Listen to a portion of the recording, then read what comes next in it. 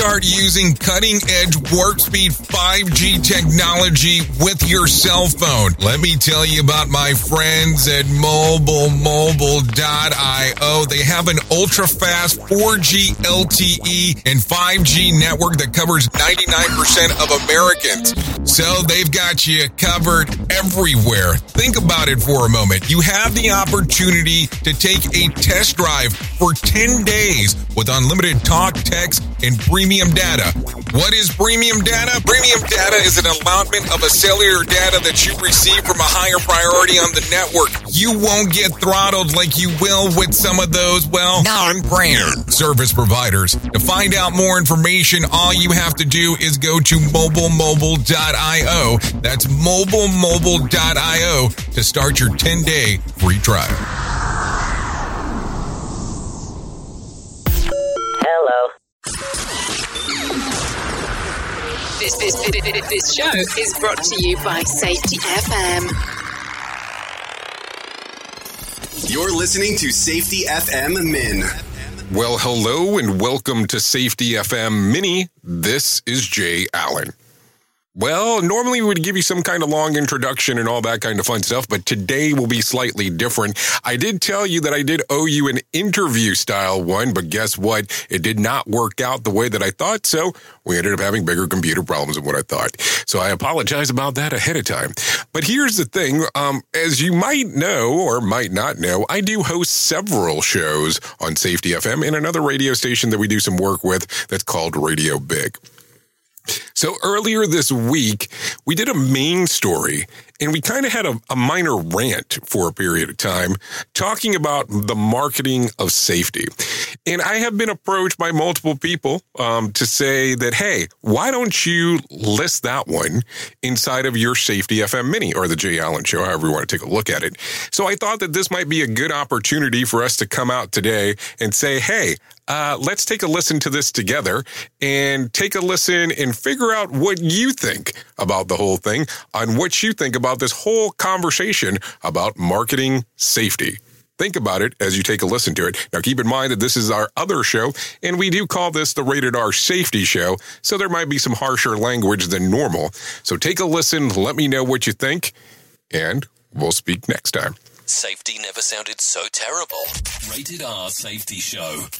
Here is our main story on the Rated R Safety Show. Okay, so if you were hanging out this morning, you might have seen it, you might have noticed it, you might have seen how it was called, what the information was. Is your version of safety marketed wrong? Yes, you did hear that question correctly. And some people are going to sit back and go, your version of safety. Yeah, I did say your version of safety because that's what it really boils down to. Listen, I don't care if you are currently in a behavior-based safety system. I don't care if you're in a human performance system. I don't care if you're in a human and organizational performance. I don't care if you're in a Smith system. I don't care if you're in whatever system you are in, because that's not the important aspect. What the important thing is people making it home safe. That's really what it boils down to. It be it whatever format that works for you. Now, are some of the mental models in some of these formats shitty? Well, we can say that they are. It becomes a whole other conversation in that, but we'll talk about that here in just a brief moment. But in coming to this conclusion over the last few days, I've been able to interact with quite a few people over the last little bit. From the middle of the country, we'll say it that way. We'll say the middle south version of the country. And it's been, we'll say central, well, maybe we should say central United States. Maybe that's the better way to put it. But in going through and looking and listening and having the conversation, it's become astonishing to me. It's become one of those mesmerizing things that we talk about from time to time, where people are looking at safety as the change all, save all, and so on. And let me explain what I mean here. A lot of people get hung up on the versionality of safety that is being used inside of an organization. So let me ask you a weird question here. And of course, this is going to be a very weird question coming from me. So think about that caveat for a moment. Can you tell me the difference between safety 1 and safety 2? I'm waiting. I'll wait for a moment here. Can you tell me the difference? Matter of fact, can you tell me the difference between human performance and behavior-based safety? Matter of fact, let's try one more. Let's try one more. Can you tell me the difference between human performance and human and organizational performance? Nothing? Okay. I was just wondering. Now, some people will sit here and say, well, the difference is this, and this. Okay. Is those the differences? Are you sure those are the differences? Because here's where it gets pretty interesting. Have you seen anything outside of a versionality of a pseudoscience where these forms of safety do exist? And some people are not going to like that wording there, and I get it.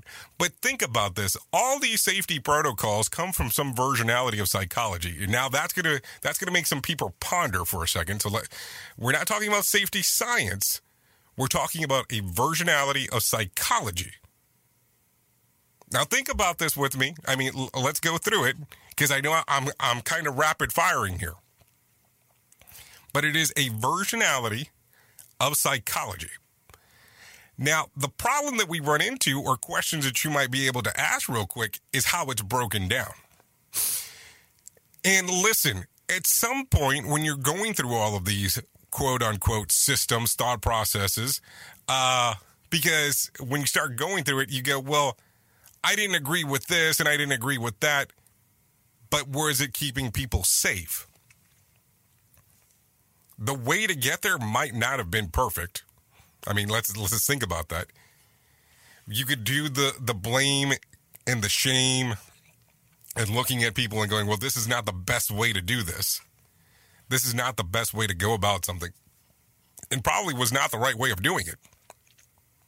But was it incorrect?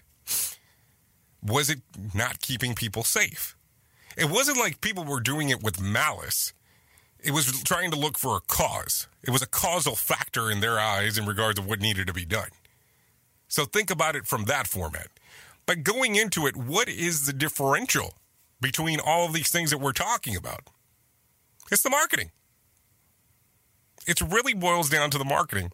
They all have the same purpose. Everybody has a quick approach. Now listen, the outcome is not to kill people. The outcome is to keep people safe. Those are two things that we know for sure. But the marketing is what takes place that needs to improve it. Because listen, we're going to fire Joe from over there because he had this incident that occurred. Are we firing Joe because he's a bad worker? No, because we're firing Joe because we are under the assumption that he is going to injure people. So Joe needs to be fired. Is that the right thing? Probably not. But it is in the marketing.